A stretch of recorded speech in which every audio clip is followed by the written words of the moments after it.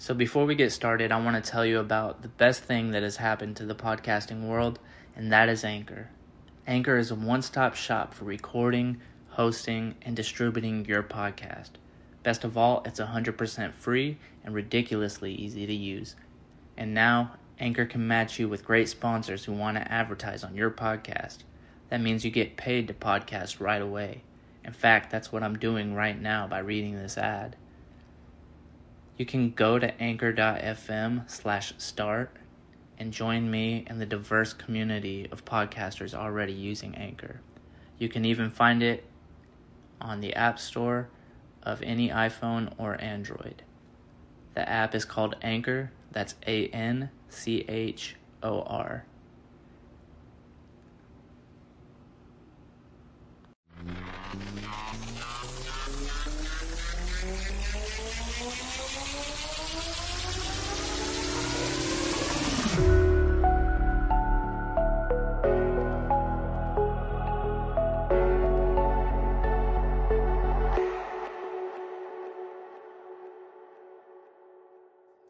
Interesting guest today with some interesting views on some interesting topics. So why don't you introduce yourself for us? All right, yeah, cool, man. Glad to be here.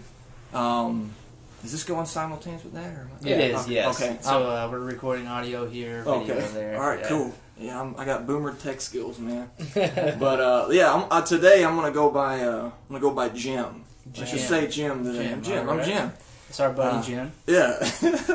And let's see. You just want me to give a quick background? Yeah. Okay. Let's see. So I went to a military academy, and became an officer, and did that for a little bit, and I got out, and this is my journey, if you will, and how I got to what were the stuff we're talking about now. So when you say military academy to officer, where did you, what level, I guess, was that? Oh, yeah, well, you have, Air Force Academy, West Point, Naval Academy, and so when you go there, once you graduate, then you're automatically, a commissioned officer, so, I see. Start off as second lieutenant, and then go from there. So did you go to West Point? No, I went to the Air Force Academy. Okay. Yeah. And so, also... just to say how we met, we went and I went to listen to you give a speech where we met. They host speeches, or anybody can come up and give a speech about the things that they're interested in or whatever. You gave a very intriguing speech. It was just full of things that I'm curious about, and obviously while I was sitting there listening, I was like, we've got to get him on the podcast. And so after your speech, I introduced myself and asked you to come on, and you were all for it. So we're gonna probably go into a lot of those things that you talked about. Let's do it. A lot of controversial topics and kind of conspiratorial topics, a lot of things that are going on in society today that either a lot of us are aware of or a lot of us aren't quite aware of. So you started off kind of, as an adult, went through military academy, joined the Air Force? Yeah, well, it is you're in the military. Technically, if something crazy happened, you'd actually go fight or be in charge of people, but that's a rarity. You go through there, you do your 4 years, and if you make it through, then you become an officer, and then you go do your thing. And I did security, and I tried to go into another branch, but they had canceled all the cross commissioning stuff like that. They did it that year. So I did my time in the Air Force. I actually was going to go into the Army, because I was. Pretty gung-ho America? I was American, man. Yeah. And there's some good aspects from that, don't get me wrong. But at the same time, which we'll get to, it's still part of that dialectic, the left-right paradigm. But in my view, and anyway, though, so that was during force shaping, and that was under Obama, which, as we'll get into, it doesn't really matter who's in. But anyway, they were cutting troops, cutting some funding, even though they didn't really stop anything. But so I was like, yeah, we can't take you right now. And they offered me something I didn't want, so I was like, all right, I'm leaving. I'm gonna go do something in like, the federal service, like whether it be intelligence or law enforcement. And but prior to doing that, I was like, I need to add on to my education. So I went and I got a master's degree, and it was I started off in like criminal justice, criminology. It's like a mix, and it gives you a lot of stats about things that most people aren't aware of. Right. And I imagine. Yeah, I mean, now granted, numbers don't always tell the whole story. Right. So there's more to it. It's more nuanced than that. You got to look into it. But sometimes numbers can be pretty indicative of things, and so I think it'd help if people just not just in the crime thing, but in various things. If you kind of most people, how do I put this? Most people, not that I'm anything special, but most people don't have a lot of info about things, Right. and then they form opinions about things generally based on what they've been programmed with. In television or whatever. But anyway, that gave me some perspective. And then while doing that, they had a different program, so I changed because it was tailored. It was literally tailored for going into like federal service.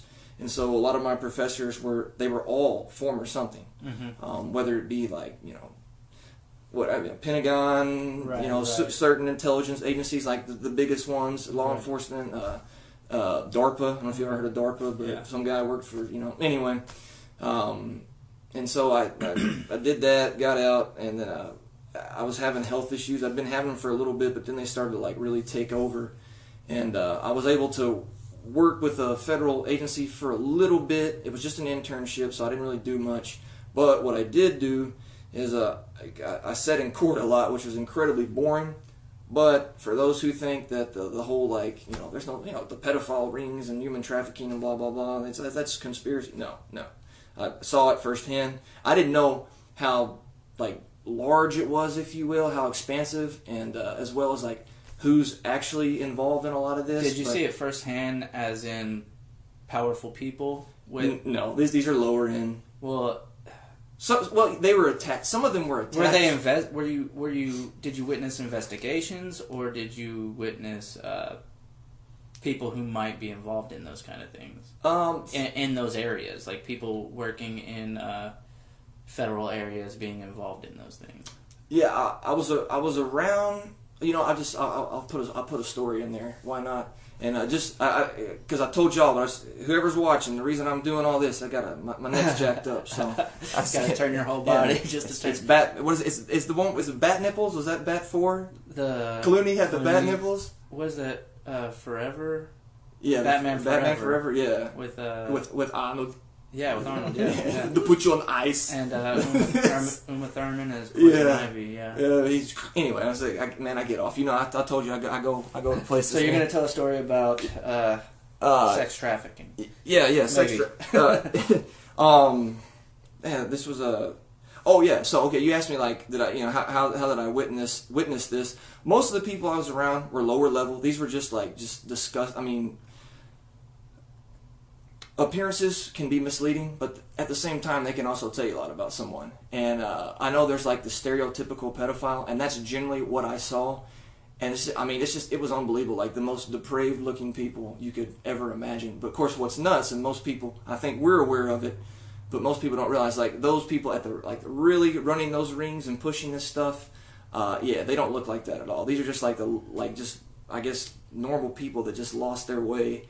Some of these people though were attached to various transnational criminal organizations, and I'm not saying it was all pedophilia. It was more just human trafficking, but that's what comes along with that. A lot of the times. But the story that I have, and I'll try to be concise with it, is so I knew this one guy, and he actually worked for the Postal Service, and there was various agencies involved. So I was more secondhand experience with a lot of this, talking to people. But then I would go sit in court, and I'd have to listen. I mean, how a defense attorney could defend some of this stuff, like Alan Dershowitz. Right. Anyone knows who that is? He's on air, talking about his job is I'm going to get these people off, which is insane. And I don't know if y'all know who Dershowitz is, but he's pretty much he was the attorney of Epstein. Oh, people, we'll get into left, right, as you're talking about. People are like, oh no, he talked bad about Trump. Well, he was Trump's attorney too.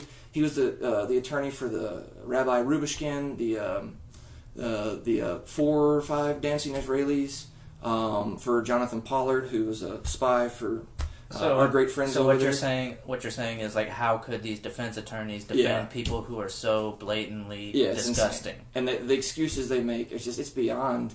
And you got to see that kind of stuff firsthand. Yeah. I'm sorry. The story though, I did see that firsthand. Unfortunately, it's like I'm scarred from it, man. But I'm not anywhere near as scarred as some of these guys because he worked for the Postal Service and he was in an investigatory role. And so what he did is any questionable mail, and I don't know how they judge that, which kind of scares you. I mean, it's good that they're catching bad things, but at the same time, like, or how far are we extending this? Are we looking at everything that everyone... And this probably all stems from that event in September, would be my guess. But they would find packages of things, and then he would have to investigate them. And he would see videos of the most vile things you can imagine. Like, not just pedophilia, but like snuff film pedophilia. Like, like this stuff's real. Right. And in his position, he had to just check that stuff and let it go, or... No. They would have to watch it because then they would have to like give like a testimony. Like this came in this guy's mail, and they'd have to tell like either the attorneys or go to... I don't know exactly how they did it, but they would have to watch it to verify what's in it. And this dude was... And was it more prevalent than we can imagine? It happens way more often? I mean... I would say, just because the average person probably doesn't think this stuff is real, or like, hey, yeah, maybe some weird pervert out there or something. That's what they think. But no, this stuff is it's a real thing. There's a thing back in the early 2000s where Interpol had this massive arrest. Stuff was coming out of like Eurasia, Eastern Europe, where it was stemming from, I don't remember. But then it was flooding over to Europe, and it was these just like pedophile / snuff films. And there was a massive bust. And so, you would think that if this stuff is going on and we have people investigating it and we're so aware of it, people in government being aware of all this stuff going on, is it not something that they're trying to fight down and end, or do they have a reason for it to keep going? Are there people in power who want these sex trafficking rings to exist for some reason? I would say, because I think everything is like layered, and I mean that I guess in many respects, but like as far as like control of the world, and you hear about Illuminati and the elite and all that stuff and the pyramid, I think things are very layered. Or you could use an onion as an analogy, but I do think at one level, or at a certain level, yes, there are people that try to combat this, and then of course that's why I saw. Just your, I don't want to say average, because your average person I don't think is into that stuff, but you're just some random regular-ish dude, they're in court. And like I said, sometimes they'd be attached to certain criminal organizations, like certain cartels south of the border, stuff like that. But they're doing trafficking for not just that reason, that's part of it, but for various reasons. But most of these guys were low end, but. So fighting at that level, yeah. At a higher level, you can look at Epstein. You can look at Maxwell. You can look at her father, Robert Maxwell.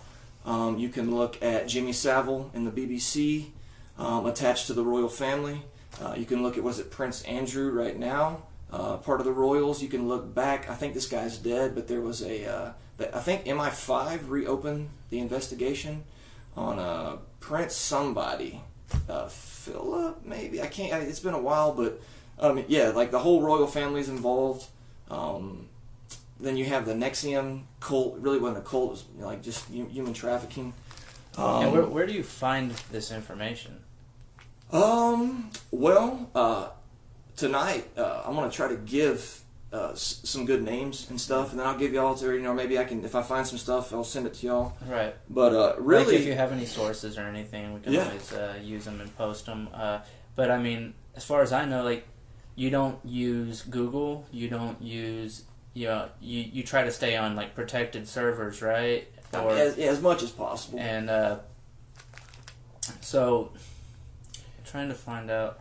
So I mean, like, so here's my thing is I know I know that there's a lot of unpleasant truths to the world that a lot of people don't think about or pay attention to, and I know that starting to like fall down the rabbit hole of those topics can lead you in a lot of different directions. You know, there's a lot of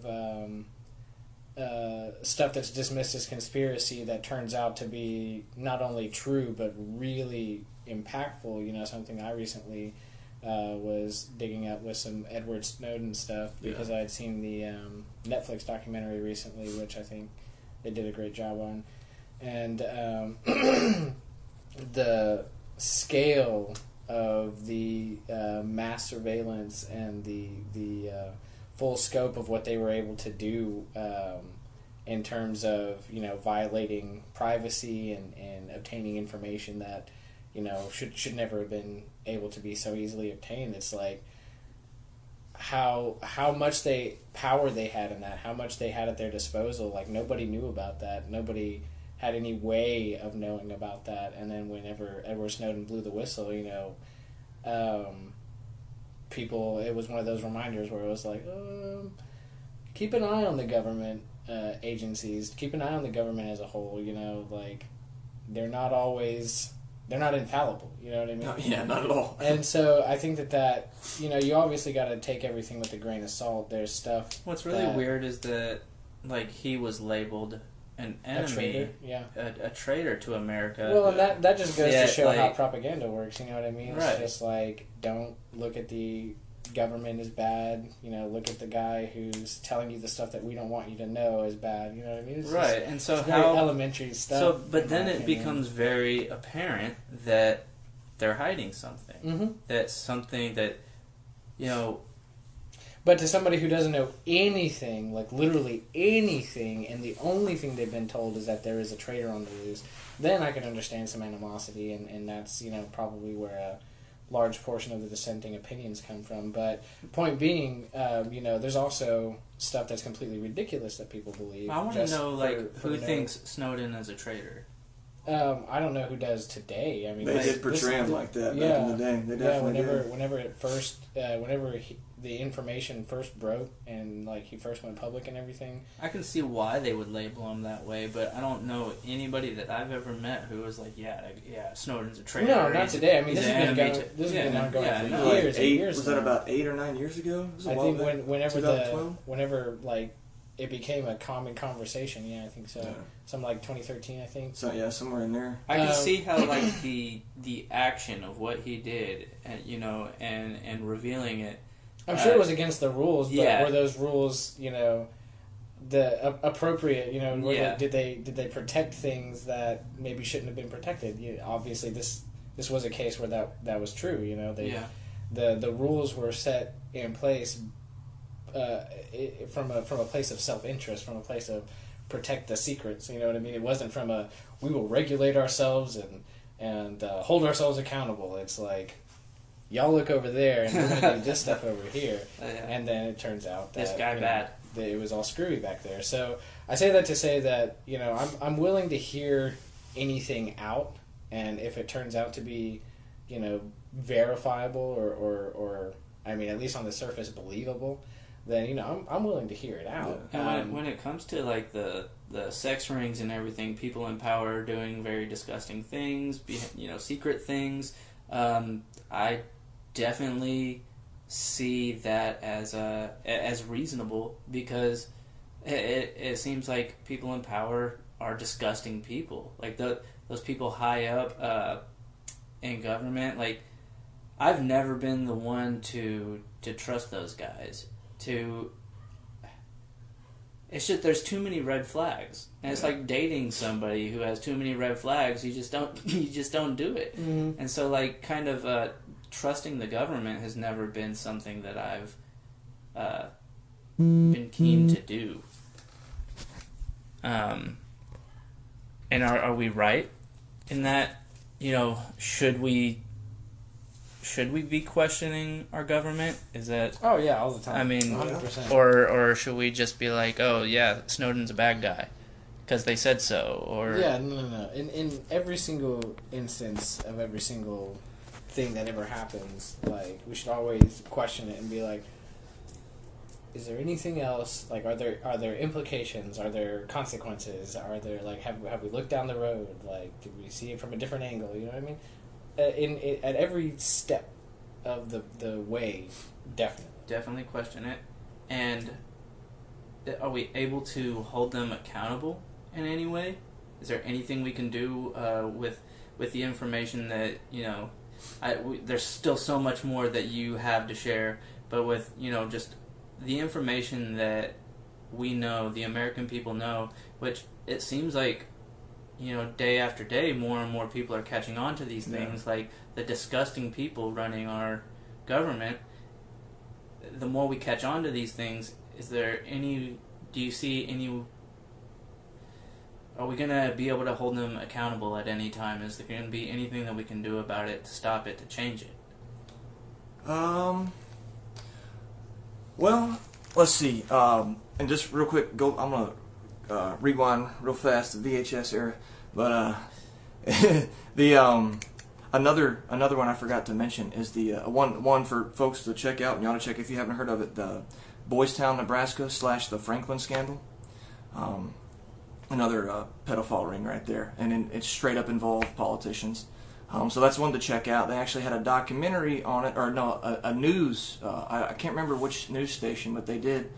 No, Discovery. I think it might have been Discovery Channel. They had something. You can still find it online, but yeah, they wound up, like, you know, getting rid of it. Of course, it never aired, but you can still find it. But is there something that we can do? I think first off, like, you know, why is some of this stuff taking place? I think a lot of it has, I guess, three things. One, I think that there is a, I kid you not, and you can check out, like, information about MK Ultra. There's a group called TrueStream Media. They're on YouTube and other platforms, and they have like a 3-hour documentary on the MK Ultra program, and I think they're going to do another one. And I'm not like, I listen to them. I think they're pretty good. They're not like a fanboy or anything, but I do think they have some good stuff.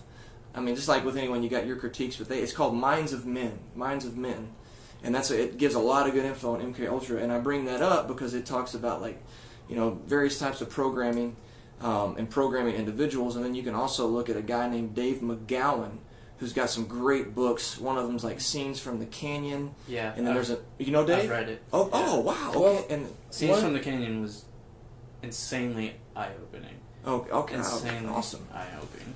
And you know, people, I think, pretty much who've done acid know what MK Ultra is, but why don't you acid on acid though, right? Why don't you give kind of like a brief summary of what MK Ultra is and kind of introduce that, because we never talked about that on an episode before. Okay. Well, let me say real quick how it ties into this is I don't know. He had one book where he talked about the Phoenix program, which was basically creating like super soldiers. And if you've ever heard about Manchurian candidates, like assassins and stuff like that, and you start checking out those assassins, and it's almost like, yeah, there's like a type of programming. They get, you know, something sets them off, and then they go do their thing. And you see this also played out in movies. And I think movies are kind of telling us something, not because they're good actors, but it's just they're softening you up to you know what's going to take place or what has taken place in case you learn about it. But you know, that whole thing ties into what I was saying earlier about this human trafficking and child trafficking. I think part of it is conditioning people, like through torture, through trauma, like trauma-based mind control, which was studied at something called the Tavistock Institute back in like World War I. It's out of Britain. But anyway, that's part of it, and then I'll get into the other two parts of the human trafficking, which are, I think it's various type of occult rituals, and then the other part is I think it's mainly used for blackmail, political blackmail. But we'll go back to that. Going back to the MK Ultra, the way I see it, the way a lot of people see it is they just think, oh, like brainwashing, and it is so much more expansive than that. It's a massive, like, I think prior to MK Ultra you have. Oh man, I'll always check this stuff out in case I'm off on something. Like I said, I'll always go try to look something up. But if I'm a little they were off. doing a lot of research into mind control and brainwashing, and I think it was Bluebird. Is it Operation Bluebird? Yes, that as a precursor. To as a MK? precursor to MK Ultra, and then they started MK Ultra. Right. And then there are massive amounts of subsets sub programs, and essentially, while part of it was like, I mean, they did all kind of experiments. They abducted people. They they used electroconvulsive therapy. They put people in like your hyperbaric chambers, or not hyper. What are the chambers? Sensory deprivation chambers. There we go. Yeah, sorry. And then starved people. Did stuff with the lights. I mean, you got stuff where they were like putting chips in people's heads, animals' heads. Like what was it? Delgado was one of them. And then you have Ewing Cameron. These are some of like the major scientists. You had McGill University, which was heavily involved. I mean, it encompasses like pretty much all like major universities, like Stanford Research, and the list goes on. When you really start to look at it, you see like how massive this program was, and then it kind of morphs into like they looked into like. Even though you might see this on the History Channel, sometimes you'll get some truth from that. But I think it was called Operation Stargate, where there was like remote viewing and stuff of that nature. And there are actual government programs that's just part of under the MK Ultra umbrella that looked into like the supernatural. Mm-hmm. You can find, I think, Stanford, Duke, and one of the ones in the Northeast, Princeton maybe, or Yale. But they had their own supernatural research institute. But you'll see all these. Like McGill, I believe, is in Canada, but you see all these like universities and various institutions, medical, psychiatric. Of course, they got people from prisons and did experiments on them. All kind of insane things. So, is this like? Do you think this is all driven by nefarious mean, or is it research and the curiosity of? Yeah. So was this all done legally, illegally, ethically? No ethics involved. Ethics, morals. So testing on unwilling subjects, would you say? Well, you can look at like some of the early, because a lot of people I didn't even know this until a few years back. But MK Ultra ran like simultaneous with I guess what's known as like the radiation experiments. And those went on just as long. And matter of fact, there were congressional hearings on MK Ultra. It was in the 70s. I think it was the church hearings. But you can still find it, maybe not, if not on YouTube, on BitChute. But you can find that they looked into it. They looked into another aspect of MK Ultra was controlling the press. You said on YouTube or you can check it out maybe on BitChute. Well, I don't know what that is. Oh, so okay. Just BitChute's like a. And a lot of people might not know. Is that like some kind of offshoot of YouTube that's not that? Maybe people who want to keep their privacy and search history hidden, is that something they would go to? Yeah, it's supposed to be more First Amendment, freedom of speech friendly. There's less censorship. I mean, you're going to find stuff on there that's. I mean, some of it is offensive. But, hey, you either dangerous freedom or have your tongue cut out. So I'll take dangerous freedom in that respect. But I think a lot of the bad stuff on there, and it's really more just like the comments. I think that's a lot of saboteurs, provocateurs. It's called FedBait, if anyone's ever heard that term. It's basically federal agents, or to that effect, ADL more than likely, putting out stuff like that, maybe pushing people to a certain mindset, or just trying, or also making an excuse, kind of like a type of false flag, if you will, where, hey, I'm going to go in here and I'm going to put all these awful comments, and I'm going to say, hey, look at how awful and vile this is. This should be banned. And then, of course, that justifies, oh, hey, we should ban. And there goes your speech. So it's kind of like a setup. But it's just called FedBait. Okay. I just wanted but yeah, BitChute's an offshoot of, an alternative to YouTube. And there's a few others. I don't know them all. I think Minds. And then there's a Brand New Tube. There's a couple more. I can't think of them all. And so, to answer his question, exactly what is MK Ultra? Yeah. It's sorry, I told you I go the roundabout way, You're man. Good, but just flat out, what was MK Ultra? I think what it was, and they had a big operation. I think it was Operation Mockingbird. It's been a while, but anyway, what it is, that was the involvement of the press.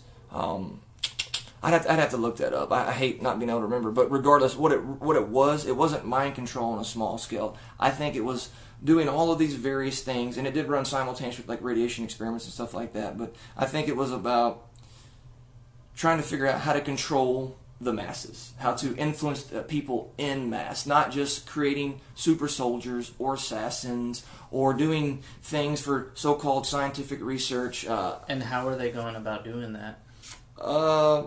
Well, like I said, they use people from prisons. They use people from psychiatric wards. In some cases, as test subjects. Yes, unknowing, unwilling. I mean, there were abductions. There's allegations of a lot of child abductions, which I think was taking place, and I'm not the only one.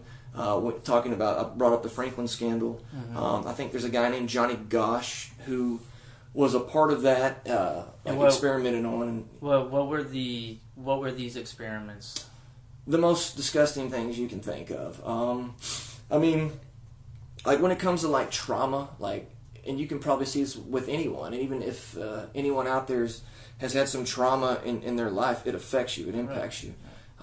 So when I say like trauma-based mind control, that, like I said, kind of started out of Tavistock. They were studying like shell shock troops and seeing how this. Now that's more of a physical aspect too. You know, you're shell shocked from the explosion. You get your shit rocked. Yeah, exactly. Yeah. But obviously seeing the horrors of war. And so that's kind of where it's I guess founded in, like seeing how this trauma can impact somebody in the folks. long run. Yeah, and then so you take that and you just I guess you put it on steroids then. Right. And so they were studying people. Where did psychedelics come into play, and did that come into play as a experiment to control the masses?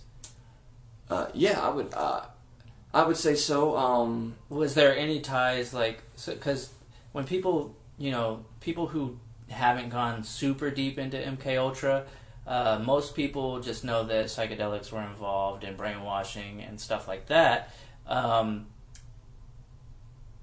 Why is it so today? Like psychedelics are becoming very popular in culture, and they were in the 60s and 70s when this research was going on, and the CIA was doing these experiments on people. What do you think about psychedelics and the tests with MK Ultra, the experiments there, and where we are today? Okay. Because a lot of you have the idea of psychedelics as being the key to freeing your mind and opening your mind to a more connected society, like you reach a higher plane of consciousness. Yeah. Was that part of the plan to get people to think that way, or did it backfire on them because we started thinking that way? Well, as far as like I'm burning up, man. I'm getting fired up over here. Sorry, even though go ahead. Can't move my head, but sorry, folks, all the sound. Plus, I had some food in there. I think that y'all probably heard that wrapper. My bad. I'm a noob at this, man. No, you're good. But okay, so as far as like the psychedelics, so I think the first people to get tested on like with the psychotropic drugs, I think were folks in the military. And there's a matter of fact, there's military members in court today still trying to get compensation for what they did to them, because this isn't just, I mean, this isn't like something you're going and picking off a tree or a bush or getting some fungus or whatever. Or this is like derived from a fungus, but this is hardcore. Like I don't know what they do, but it's massively more potent. And so anyway, I think military were the first people, and then you started seeing it. There's evidence that they sprayed some town in France. And then you can look, there's a good movie called Jacob's Ladder. It talks about the BZ experiments, which was like incredibly powerful, like, LSD. They used that on troops, and not just like the VC or North Vietnamese or the folks, the South Vietnamese that we were aligned, but also us, American troops. There's also a book, I think mentions it, but it has some great stuff in there. It's by Annie Jacobson, and she's a Pulitzer Prize winner. So for those who are like, oh, conspiracy's crap, well, this is an award-winning individual. Writes DARPA, the Pentagon's brain, and it has a lot to do with MK Ultra in Vietnam, or Nam, however you say it. I say Nam, but it talks about a lot of the experimentation that takes place there. But as far as like the drugs, why were they doing it? I think it was just like they're testing anything they can to figure out how to mind control people and or to influence people. And the CIA even looked at and this is you can find this. They looked at they went and studied like shamans in various cultures in Haiti and other places, South America. I think they even went somewhere into Africa, Asia, East Asia, Southeast Asia. Anyway, the point is they were looking at these various cultures that have like your witch doctors, your brujos, I think, and they studied that and say, okay, hey, they're using these drugs. They also put these people through trauma. A lot of times they think they might have died. They get like the Haitian zombie. That's a real thing. They're not actually zombies. But so they put them through trauma, which was part of MK Ultra, torturing people, all kind of deprivation type stuff, sleep deprivation, sensory deprivation, and then just straight up like beating people at times. Even the psychedelic experience can be pretty traumatic. Yeah, if you have a bad trip. If you don't know how to, I don't believe in bad trips, but if you don't know how to handle the information that comes in, it can be pretty traumatic. But go on.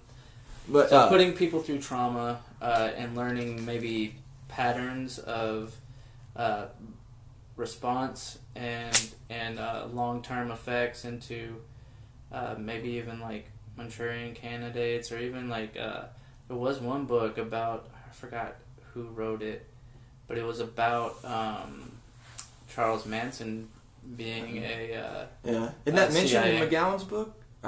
I'm off on that. I'm not sure it was. I think it was kind of hinted at. I don't think he went too far into Manson, but there is one book that just came out recently. It's called Chaos. I forgot who the author was. Sounds familiar.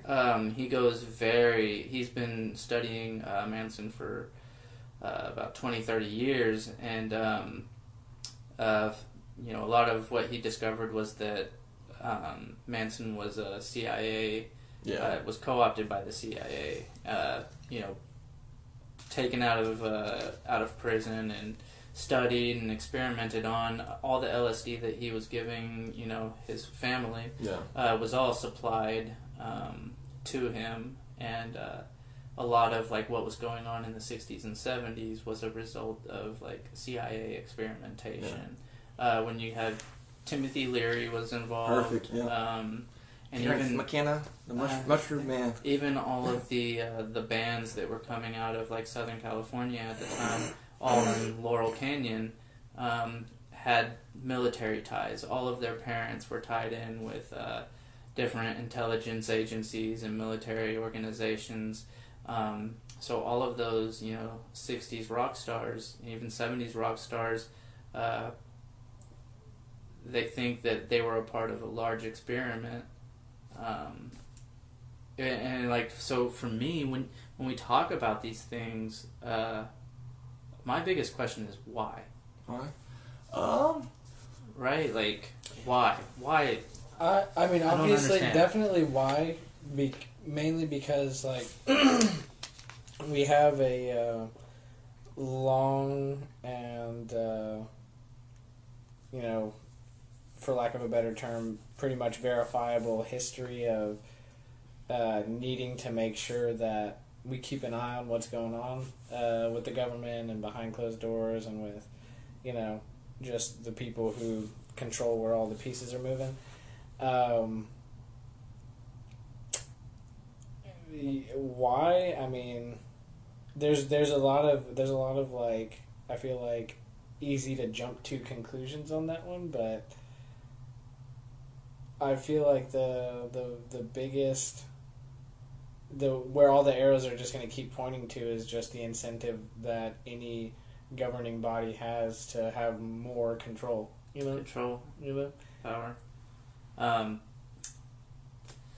What's some more stuff that, like just the lay person who doesn't go out of their way to look behind the curtain? What's some more stuff that we'd want to not necessarily look into historically, although that is, always interesting for conversation, but stuff that's going on right now. You already brought up some stuff about like modern day human trafficking.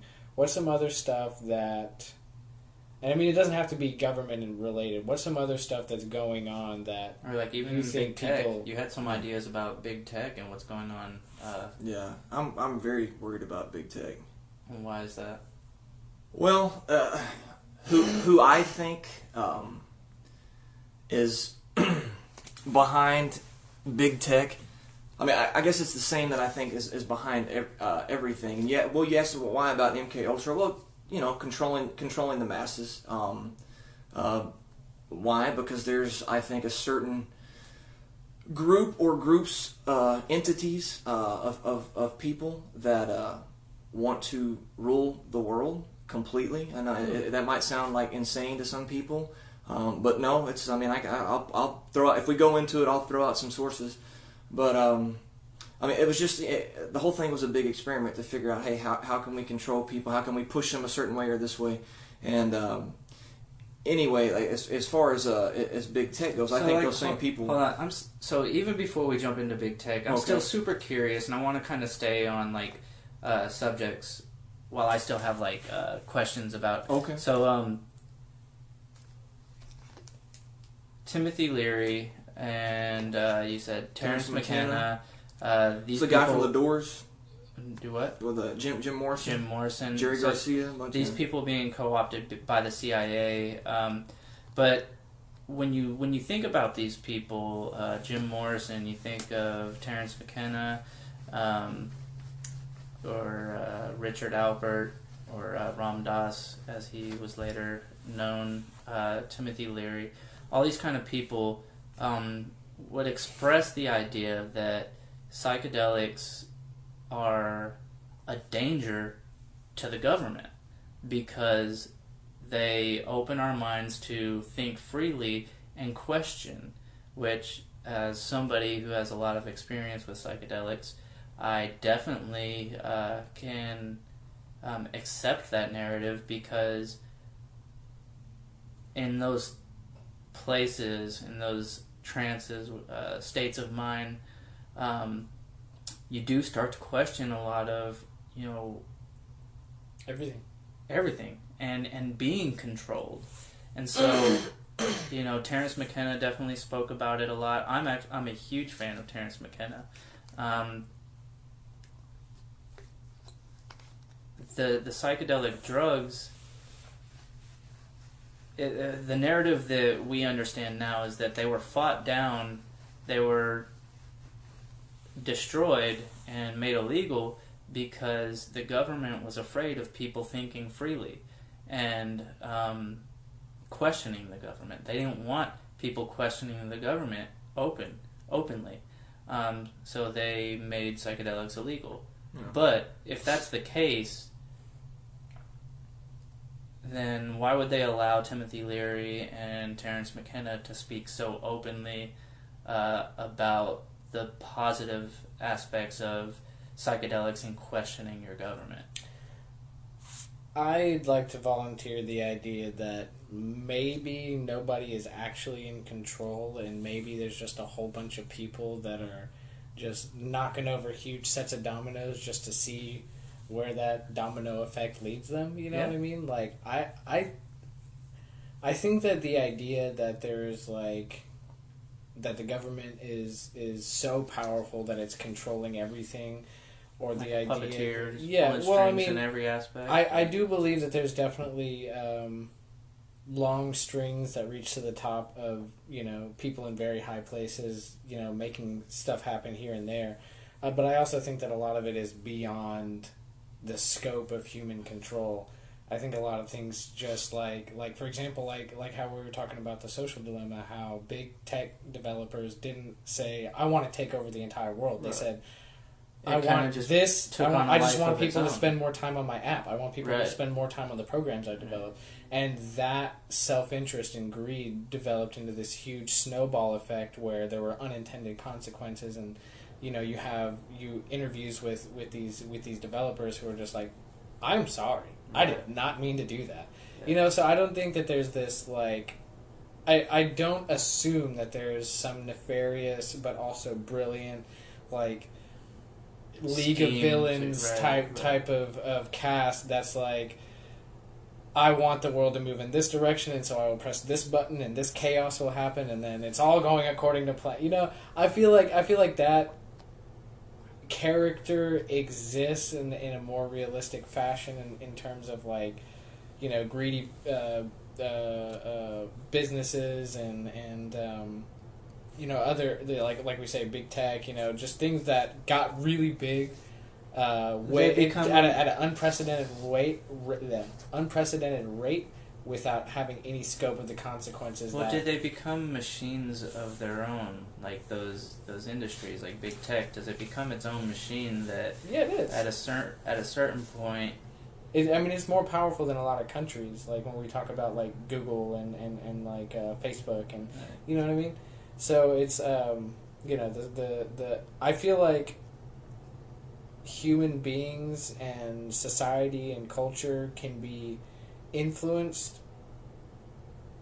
but I don't believe that it can be controlled, and I don't think that I think that there's a lot of stuff that just like gets the sticker of like, you know, big government knew exactly what was going on, and this is all just applied because it helps people feel less scared about what they don't know because now they feel like they figured it out. And I think You we know what I talked mean? about Does this. that make sense? No, I got you. I think we talked about this before. It's mostly driven by self-interest and greed and the dollar. And A it's lot like, of the, how a lot are of we going these to get unintended people? consequences. Yeah. How are we going to get people to consume more of our products? And how are we going to hoard all the money from it? But then we turn around and look at the exact same time, and there are definitely examples where it's like, okay, yes, there are people who kind of oopsie into like, you know, some very impactful, some might say harmful effects on society as a whole. But then there's also stuff where it's like, no, we did that on purpose. and it's working to our advantage. Right. Well, no. To some nefarious agenda. You know what I mean? I'm saying like there are examples of that where that is right. real. You know what I mean? Where corruption is real. And but that could just be under the label of greed and self-interest, right? Or is it, in fact, wanting to control the world? I think it depends. So that's what I was curious to. That's kind of where I was going with that set of questions. Is kind of like, what's some more stuff that has definitely raised red flags that we can maybe discuss that is, you know, see how convincing it is, see where we stand on that. Because you are of the mindset that there is a saw cabal of people. Yeah, I saw a very interesting piece of equipment that you came in with, and that was your phone. your flip phone. Do you want to show the camera what? This is the real phone that he carries around. Oh yeah, folks, why not? Have you guys seen that? Watch, flip it open. It flips open. What? And it's not the Samsung Flip. Now, why or that Fold. phone? Because I see that is there a camera on it? Yeah, there is. I just keep it down. Okay, so or put something over it. There's a camera on it, and there's a mic on it. There's a mic, yeah. So why that phone? I mean, does it like give me like protection against everything? No, it's just. Well, what's special about it? Is it just a?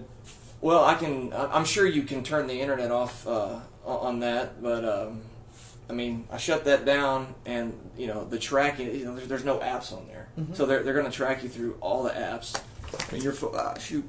Anyway, your phone itself. Just I was watching a study that was done, and or actually I think it was a newscast actually that. Your phone was off. One phone was off, and one phone they had it on airplane mode, and the whole time you're being tracked. Matter of fact, on airplane mode, it was worse than on normal mode, which is insane. But even when your phone is off, and this was another news program that did this, so you might get a little bit of truth out of media, a little bit. But they were looking at an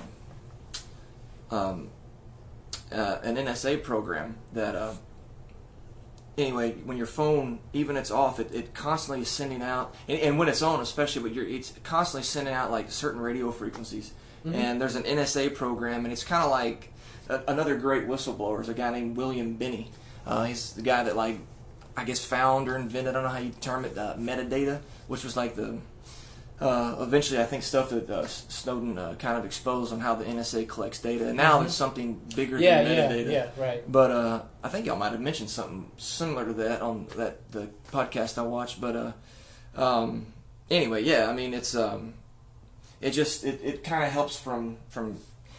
I'm still giving them something. You're trying to minimize the data that they can collect on you. Exactly. So they're not seeing everything that I'm searching. I'm sure they still want to pick up my calls. I'm sure they can. Mm-hmm. It just helps. It helps. It's a preventative, but it's not a cure. Just like when you mentioned earlier, like, I don't use Google. No, never will. Like, I recommend using Brave or Tor. I recommend, like, DuckDuckGo. Does that mean that these things haven't been infiltrated? Or right. I mean, they could be Trojan horses for all I know. Right. But based on everything that I've seen, it seems a little bit more secure. I care a little bit more about your privacy.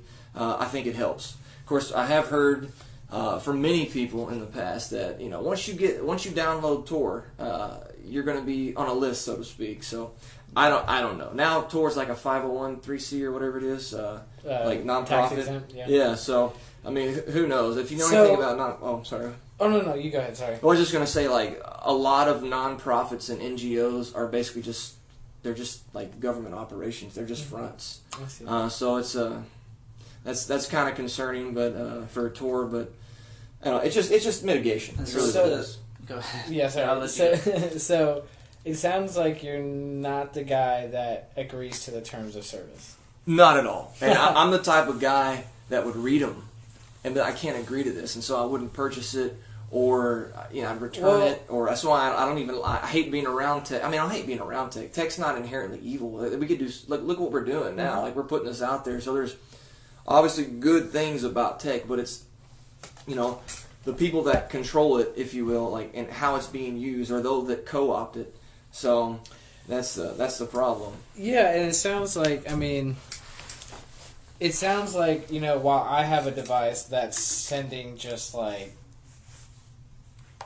tons and tons of information, like this bright shining beacon of free information for big tech, you have a much more narrow stream. So while you may be contributing, you make less of it. You rock the boat a lot less. It's a much more minuscule stream of much more protected information. There's still the whole, like, can they still access my mic? Can they still access? Oh my yeah. There's still the vague concern, but so you chose the Flintstones phone because pretty much because well, but no, it makes sense. So, with that being said, you don't like to participate in, like, apps and stuff like that. You'd rather use what sounds like encrypted services or protected services in some way. Yeah. So you definitely don't like to give up your data. No, I'm not a fan, because then they form profiles on you. Is the danger of, because people there are the people of the mindset who's like, well, what do I care? I'm just little. Yeah, that's what I was about to say. I'm the little Joe Blow. Like, nobody cares about me. Why does it matter if they have my data, or that they can listen? Hide. They can. Yeah, I have nothing to hide. Yeah. So they can look through my mic. So they can hear through my mic. I have nothing to hide. But the bigger picture is, we're finding out now that with the data that they're collecting, they are able to control what we see. Mm-hmm. There's algorithms that are made to keep people in bubbles of ideologies, and it's dangerous when you get people to stick to their ideologies, and they're stuck in these bubbles, in these echo chambers, because they're picking up, what kind of videos does he like to watch? Oh, they're conspiracy stuff. Oh, they're left-wing stuff. Oh, they're right-wing stuff. Let's only feed them right-wing stuff. Yeah. Let's only feed them left-wing stuff. So that's what the data and the no privacy means, is now that they can show us only what they want to show us, and they can dictate our lives and our actions. And we see a lot of, people, get worked up over politics, of course. Like, it's this huge battle. And is it the case that everything is getting so ramped up and crazy at the moment is because they have accessed all our data, told us who to be, what to be, and how to act? Is that the case, and is that the danger? And I'd like to volunteer the alternative perspective that Absolutely. not only is that the case, but it's the case that it can be essentially it's a neutral system that can be exploited by the highest bidder. Essentially, is how I interpret it. Mm-hmm. But yeah. So. And would you say that is the end game? Is that the goal? Is that the reason they're harvesting our data? To pit us against each other, let us annihilate each other, or what is the end game? Or just to make money? Is it just money? Is it self-interest in money, or is it the global cabal of people wanting to control the world? Yeah, I think that like tech is simply a tool for the establishment, and like we talked about government. I don't think that any government, at least these days, is actually in control of their country. At some level they might be, but I do think that there are powers above all of that. But yeah, I see tech as a tool. So like presidents and prime ministers and stuff are just puppets. Yeah, right. Yeah. So there is definitely like a premium elite, like supreme. What is it like? I guess like the a capstone circle. of the pyramid. Is it like families, like powerful families? Is it like give us a mental picture of who's steering the ship? I guess.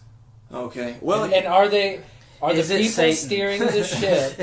Are the Lucifer? people? yeah, I are would the say people if you go to steering the ship the top, evil? yes, I would think that would be the very top. But if we're just staying within like the human realm, this realm, not going into the spirit realm, then yeah, like the kind of the way I see it, and there are agents of Satan, as you will. Oh. The people at the capstone, or if Satan is the capstone, just below him are agents of Satan, if you want to call it that.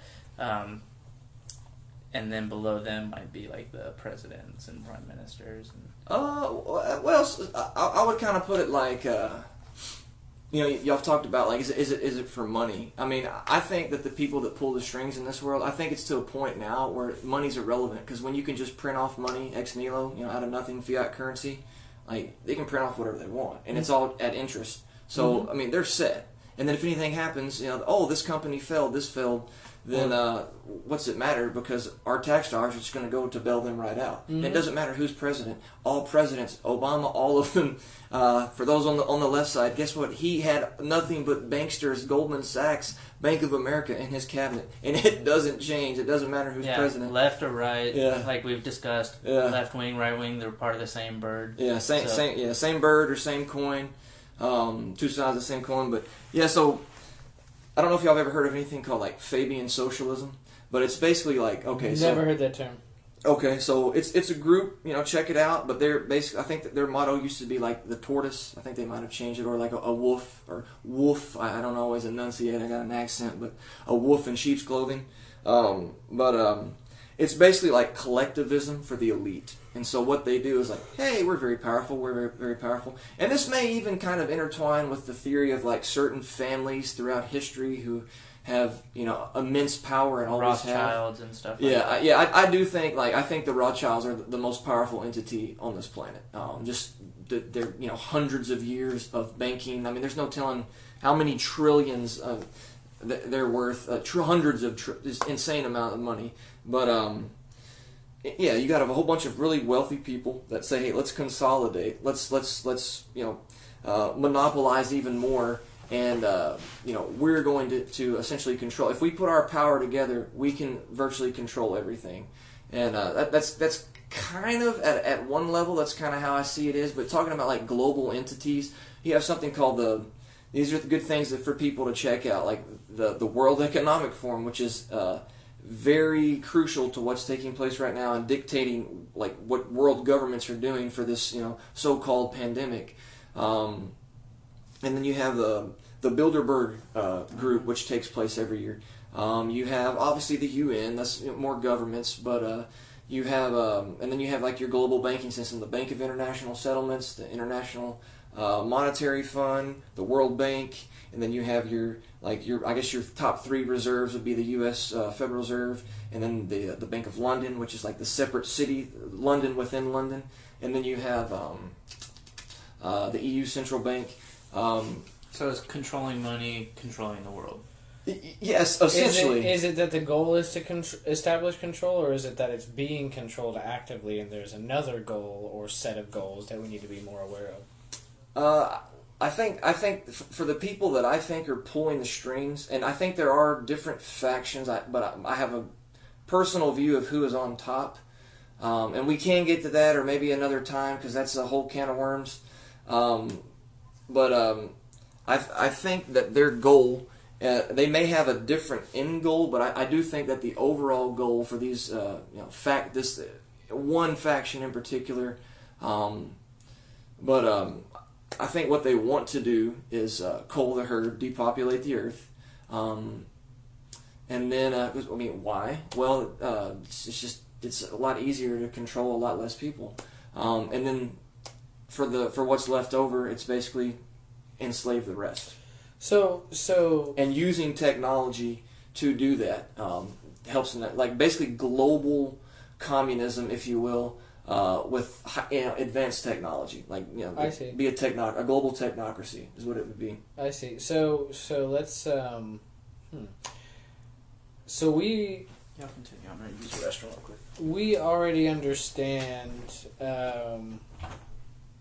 pretty much objectively that there are pretty much too many humans already. Like on the population growth rate is unsustainable essentially when you compare it to the amount of resources that we have and the way we consume them, to the point where things that would naturally replenish themselves, things like fish and consumable animals and crops and things like that, where our consumerism and our environmental impact has where was I going with this? What are you saying? Oh yeah. So nope. I just had it. It was just on the edge of my tongue. We're gonna have to back up a little bit. So okay. What is the last thing that we said before that? We were talking about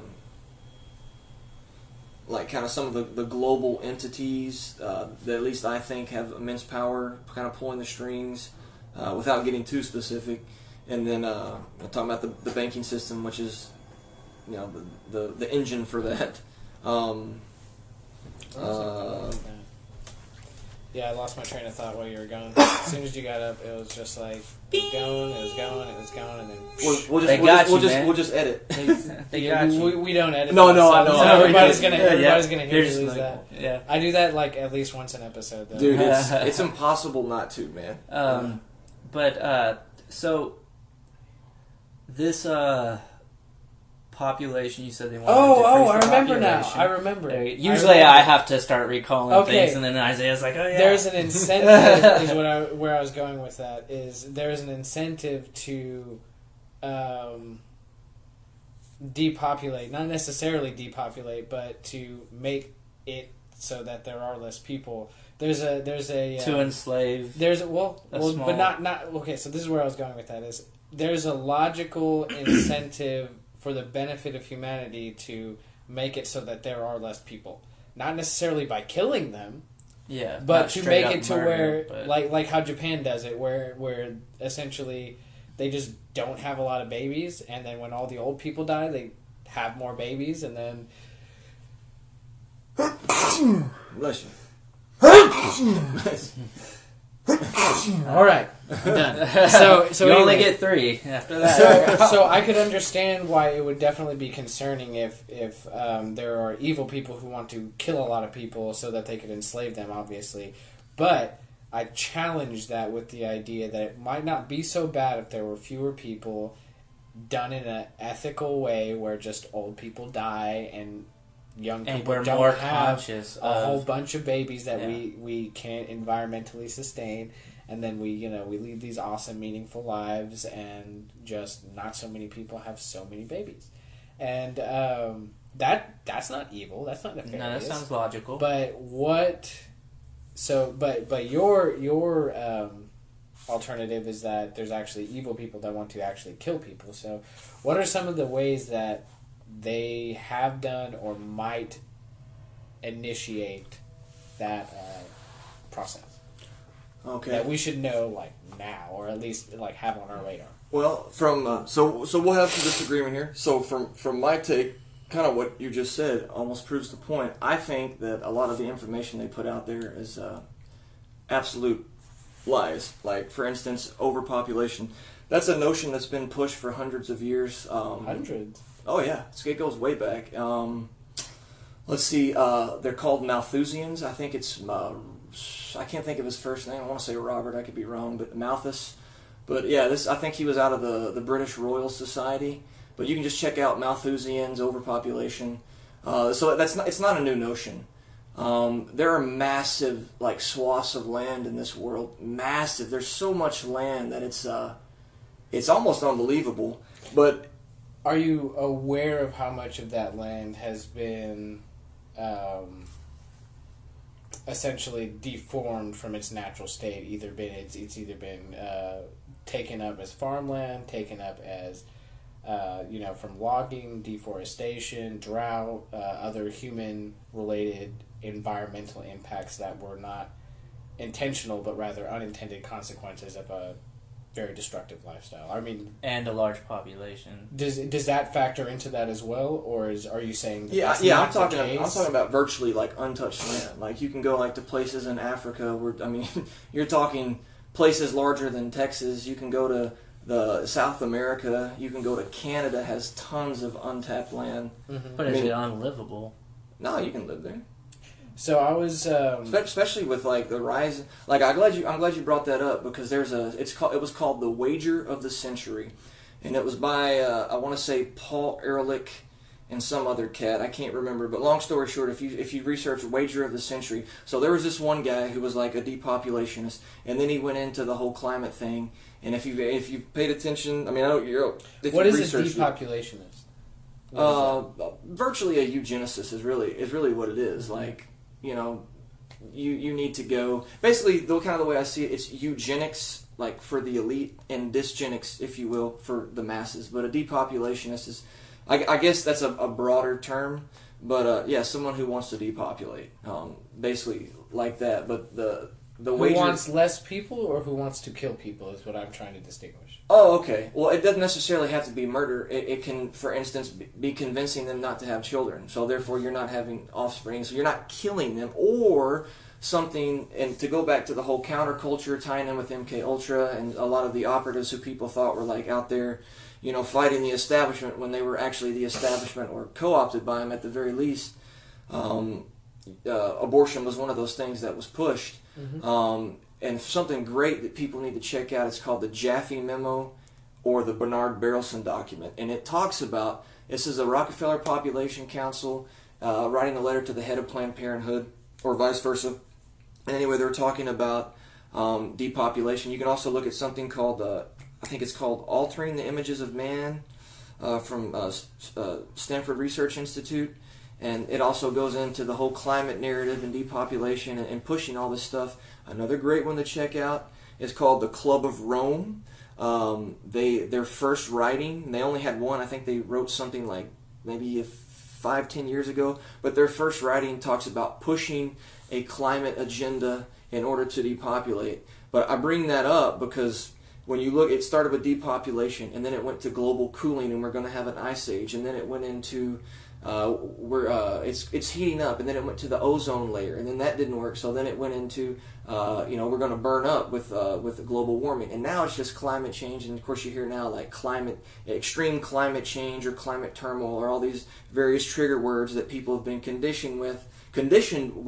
Hence the MK Ultra programming that was kind of used to condition people, and that's why part of that program was using the media to condition the masses, and so it's kind of where it's kind of starting to tie together. So you just to make sure I understand this. So, are you saying that the only reason people are even concerned about the environment and about the population, the topic of overpopulation, things like that? You're saying that that's all actually nefarious and placed there on purpose to create the environment that would allow those elite forces to come in and depopulate, to cull the population, as you put it. Is that what you're saying? So these events, these stories are placed in front of us, for us to believe, to essentially set the stage for them to do this. Is that what you're saying? Yeah, pretty much. I mean, hit the nail on the head. It's like basically, we've been conditioned to accept certain things, and maybe thinking that we're being virtuous or good, when in reality, I mean, you're doing exactly what they want you to do, and it's not for anything that's good. I mean, you can, like, UN Agenda 2020 and UN Agenda 2030 and UN Agenda 21. Check good things to check out. I've heard of some of these. Yeah. So these are real things on their website. This is not conspiracy. I've definitely heard of some of these. I've actually read some of these. Not anytime recently. Nothing that I could quote. But I'd like to zoom out on the specifics and go more towards the, I guess, logical principles. So the first.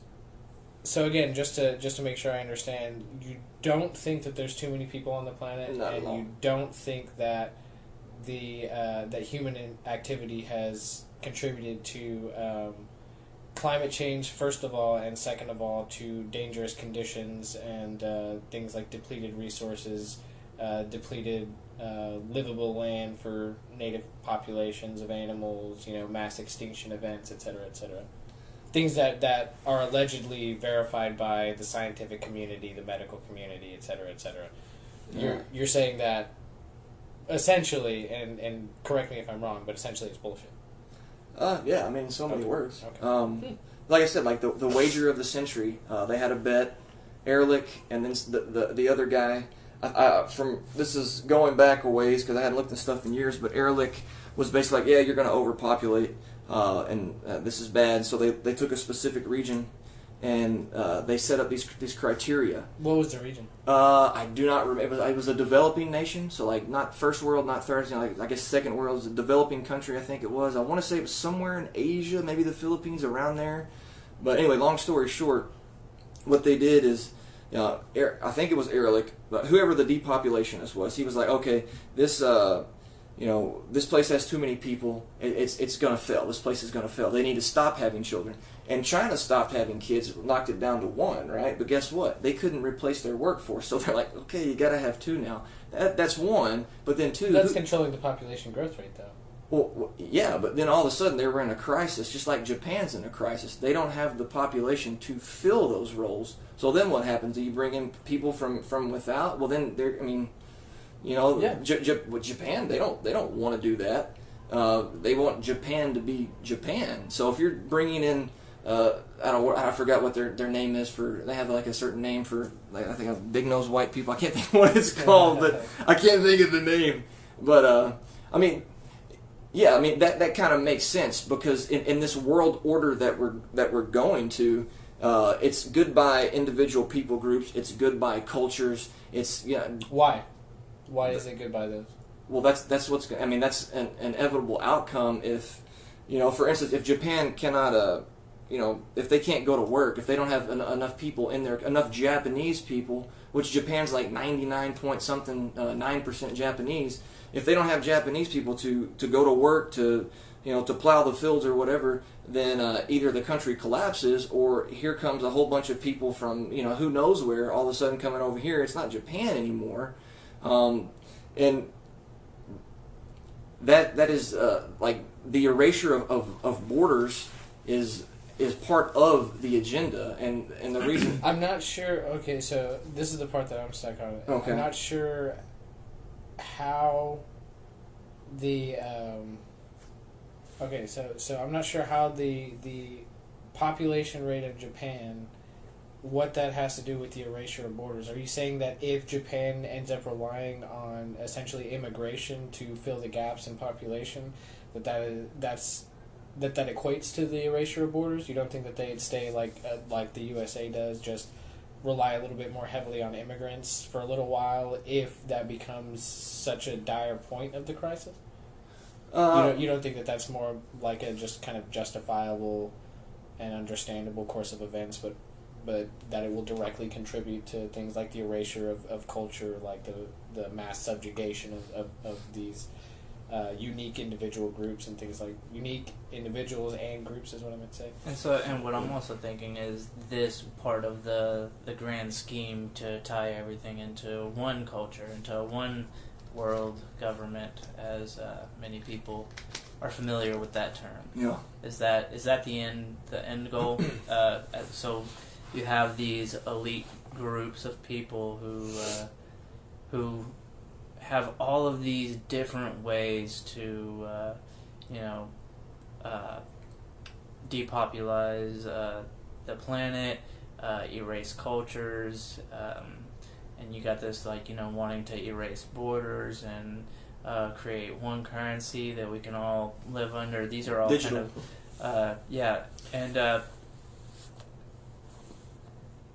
so it's the end game is to have one world government under a wealthy few who control everything. I guess the argument here comes down to: do you think Thanos was a bad guy or not? was Thanos wrong? No, and I mean, again, obviously, we would never even dream about endorsing like genocide to that scale or anything like that. But I am personally having some trouble connecting some of the dots that you seem very confidently having connected already. But again, I haven't consumed some of the same information that you've consumed, so I'm sure that I need to look in. You've given us a billion sources that I'm gonna definitely have to do my homework on. Right. And I don't have anything to say immediately on what's definitely true or definitely false. I personally disagree about some of the things that we've talked about, but that's not to say that I'm not debunking you. You know what I mean? Yeah. Like what like the wager of the century, like what I was talking about is, so anyway, they looked at it, and the guy who wanted depopulation, he was like, hey, they're not going to be able to function if they don't depopulate. Mm-hmm. Another guy was like, no, they need to increase the birth rate. And so they actually did increase the birth rate, and the country wound up thriving, doing better than it was before. And what wasn't accounted for is human ingenuity. Mm-hmm. And so let's say I don't think we are. There's massive amounts of land left in this world. There's massive amounts of land in this country. And then with the rise in technology, and where does that come from? Human ingenuity. We can go master environments. You can go out to the desert where nothing grows and have a greenhouse. Mm-hmm. And so anyway, the point of that, the wager of the century was to show that, hey, overpopulation of at least human beings, and I mean, how you want to define that, also that's another issue, but they had even more people than before and did even better. And then the other sources I told you about, like, are groups that want to push that narrative, so folks will be convinced to not populate, or repopulate. And again, I definitely I understand that pattern of logic, but some unanswered questions I feel like need to be addressed are like, well, what about the fact that 100 years ago there was like less than 3 billion people global population, and now there's close to 8 billion. Yeah. Like, that's 100 years. That's like my like grandma, you know what I mean? Like, that is not a lot of time for the human population to quadruple in size. And if you think about like And exponential rate of growth in the next 50 years, what are we going to be looking at? projected to be something like I know it's projected to be over 10 billion. 10 billion. And okay, so there's that, and there's also the fact that yes, we'll probably be able to just stack each other on top of each other, you know, indefinitely until we've got these sprawling towers into space. Yes, human ingenuity could probably figure out a way to just keep having people. But do we have the resources, and can we risk the impact that would have on the measurable, verifiable, indisputable impact that would have on the environment? If we were to colonize every square inch of land, air, and sea space, you know, just hypothetically with billions and billions of people, because, you know, we start getting to like underwater communities, and you're looking at a lot more real estate. Oh, yeah, we have the tech for that, by the way. But neither here nor there. The point being that in order to sustain a population like that, and in order to continue in order to sustain a population like that, the amount of food that we would have to figure out how to make, the very, very profound impact that would have on all of the space that we have to clear, all the native populations of plants, animals, insects that contribute to things like pollination, that contribute to things like edible food, like the way that the rainforests contribute to the global rain patterns and the cooling of the planet, you know, things like that. All of these systems that rely on each other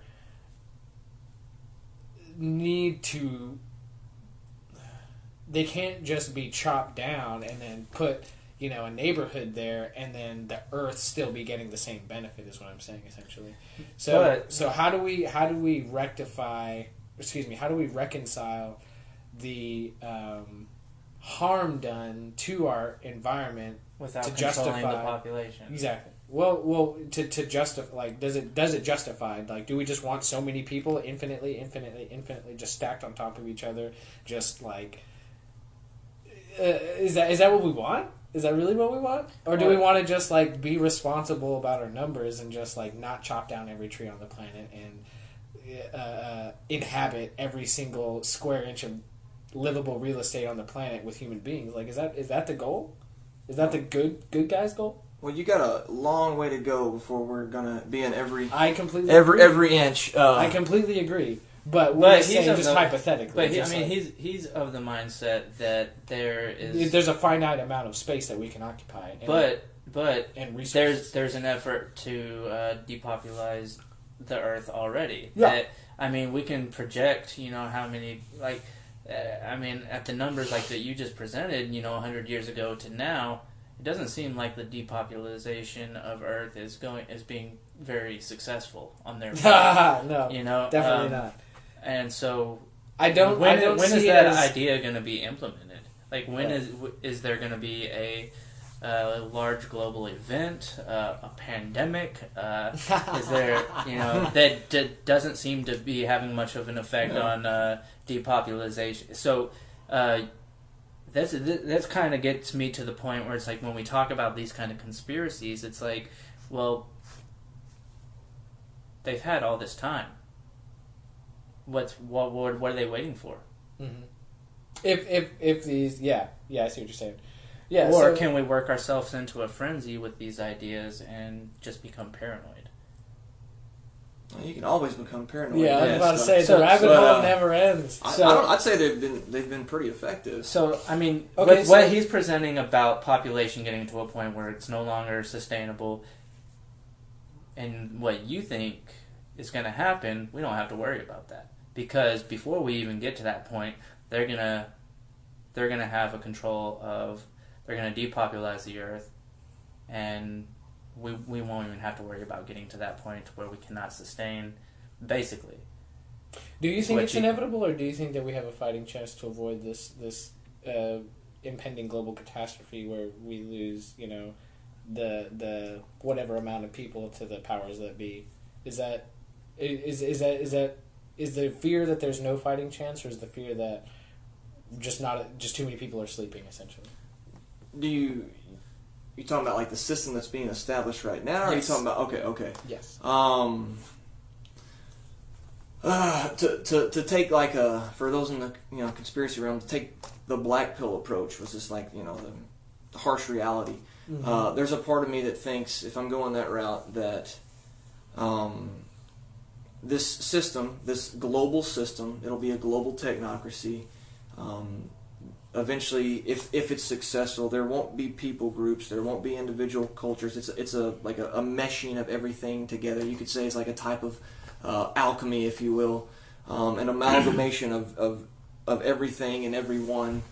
So you're not going to have an identity anymore. You're not going to have a past. What does it say in 1984? Those who control the present control the past. You control the past. You control the future. Something like that. So you no longer have your identity. Yeah, That was a good book. I missed that book. Yeah. We're living in it. You don't have your identity. You don't know your past. You know anything. So they're just going to kind of give you an identity, and that identity might be, hey, don't procreate. I think what they've done is they've pushed the narrative out that, hey, like I said, it went from overpopulation, and they morphed it into the climate thing. By the way, like to go to the climate route. Yeah, another thing I want to touch base with on all of that is, I mean, the common consensus on each of those events is still, it's still agreed upon to this day, though, is the thing. Is like the ozone thing, its sensationalism died, with public interest, but, we're still, the scientific community is in general agreement about, the condition of the ozone, the condition of the amount of carbon in the atmosphere, the acidification of the oceans, the deforestation, droughts, et cetera, et cetera. So, I mean, yes, there were sensationalized media events where it was like, everybody, watch out! And then, the public interest died down, but the scientists never said, well, never mind. The people were just like, what was that? Well, we moved on to the next thing. Yeah, exactly. Media sensationalism, I think, is contributing to this rise and fall of what's perceived as a scientific, consensus. But media sensationalism doesn't dictate what's true or false, as we can all agree. No, we can agree, So- but they definitely do. So I'm just throwing that out there. I don't know if that's comforting or not, but I know that if you talk to people in the scientific community, or if you read what they're releasing, it's stacking on top of each other. Very, very little of the agreed upon science is being disputed for legitimacy. You know what I mean? It's reached the point that it's reached due to overwhelming consensus. Okay, well, there used to be a consensus that men would never fly. So consensus, Fair enough. Consensus isn't always correct, and there's been a lot of scientific consensus that's been proved to be incorrect, or at least. Well, that's also the nature of science, though. Yeah, no, it should be. It should be is to keep searching. But one thing I like to bring up about like science, right? Well, right now, Corona is supposed to be the worstest, most awful thing. Oh no. And that's the consensus of the scientific community. When in reality, I don't even know if it exists. I mean, that's a whole other can of worms. If it does, is it the consensus of the entire science community? Because the ones that get put out there, I know there are some. Doesn't the media pick and choose what they want to put out there? Oh, most definitely. So I would of course have to research, but I don't think that's the consensus of the entire. No, not the entire. Scientific community. Yeah, you can find doctors that have come out and lost their careers over saying, "Hey, this is not anything to shut down the world for." Yeah, and so there we have to start drawing lines between what is medical consensus, what is political, what is because the way that, for example, Texas and the way that New York are handling the coronavirus are very different, and we can't say that some great scheme is at play here when there's no consistency across the board. There might be a bunch of individual schemes, you know what I mean? Yeah. Or at least in terms of mandates and shutdowns and conditioning of mass population, things like that. Is just nobody can stay consistent. Nobody can actually do the thing. So I think that if there's any dark forces at play, that they got their work cut out for them, because just people's kind of general dumbness is going to make, and stubbornness, just the general, just like way people are, the way that people are collectively, I should say. I think that's going to make any global domination very, very difficult. Very, almost, I don't want to say impossible. Anything's possible. But I'm really curious about what's so bad about, like, a global identity. Like, why is that even a bad thing? Like, why not just have one kind of money? Why not all just, like... Have a global culture where we're all humans. We're all belong to one planet. Especially if we find out that we have the potential to visit with like interplanetary beings. If you're trying to explain to an interplanetary cosmic being that you're like, oh no, I'm from Texas, that guy's from New York, we're very different. They're like, you know what I mean? So what is so bad about a mass? A one world nation, one world government. What is the worst thing about that? What are some bad things about that? Okay, I don't know how much time we have, but I'm curious. I'll keep going. I don't care, man. If you wanted to be done by 7, we have 15 minutes. If y'all want to keep going, whatever. I mean, I enjoy this. We might have to go ahead and cut it here before we're just because we've just been. Well, I mean, we have gone. If you want to come back next week, like I don't know if we have any. Have a part 2, man. Dude, I would totally be down. Have a guest. I don't know if we have a guest scheduled. I don't think we have one lined up. But I mean, if you wanted to do part 2 next week, we can definitely do that. But to end on, we can't forget one world government. Why is it bad? That's gonna be the intro to next week. Okay. Give you some time to think on that. Yeah. Okay. I mean, it's like I can go on right now. I'll tell you what I can do is if you can send me or send both of us some like information to do some homework on, so that we can come back and approach it at a more like case by case as opposed to like the overlying principle, because I can't really comment on something that I don't know the inner workings of. So I'd rather have kind of like allow myself to consume some of this information, kind of see in a more focused lens what some of these issues are, what some of the red flags are, what some of these things that are like, hey, you might have your opinions about what's going on here, but this really needs to be paid attention to. Give us some of that, and I can definitely commit to doing a little bit of homework and then just kind of seeing where I land. Whenever we pick it back up. Okay. Yeah, I think that's a good place to end it. Like I was really looking forward to what you were about to say about the what's so bad about a one world government, because we are all part of this world. We're all in this shit together. At the end of the day. A big ass fucking asteroid isn't gonna care whether or not I'm from Texas and he's from Hong Kong. Doesn't give a fuck. But I think that's a great note to end it on. We'll end it with some suspense because I really want to know what you have to say about that. Okay. But we'll all have to hold on, and the listeners will have to hold on until next week to figure out what you're gonna say about that. But we appreciate you guys as always, and appreciate you for thanks for coming having and talking to us, man. Yes, It's been very interesting. Yeah. Oh yeah. Sweet. Till next time.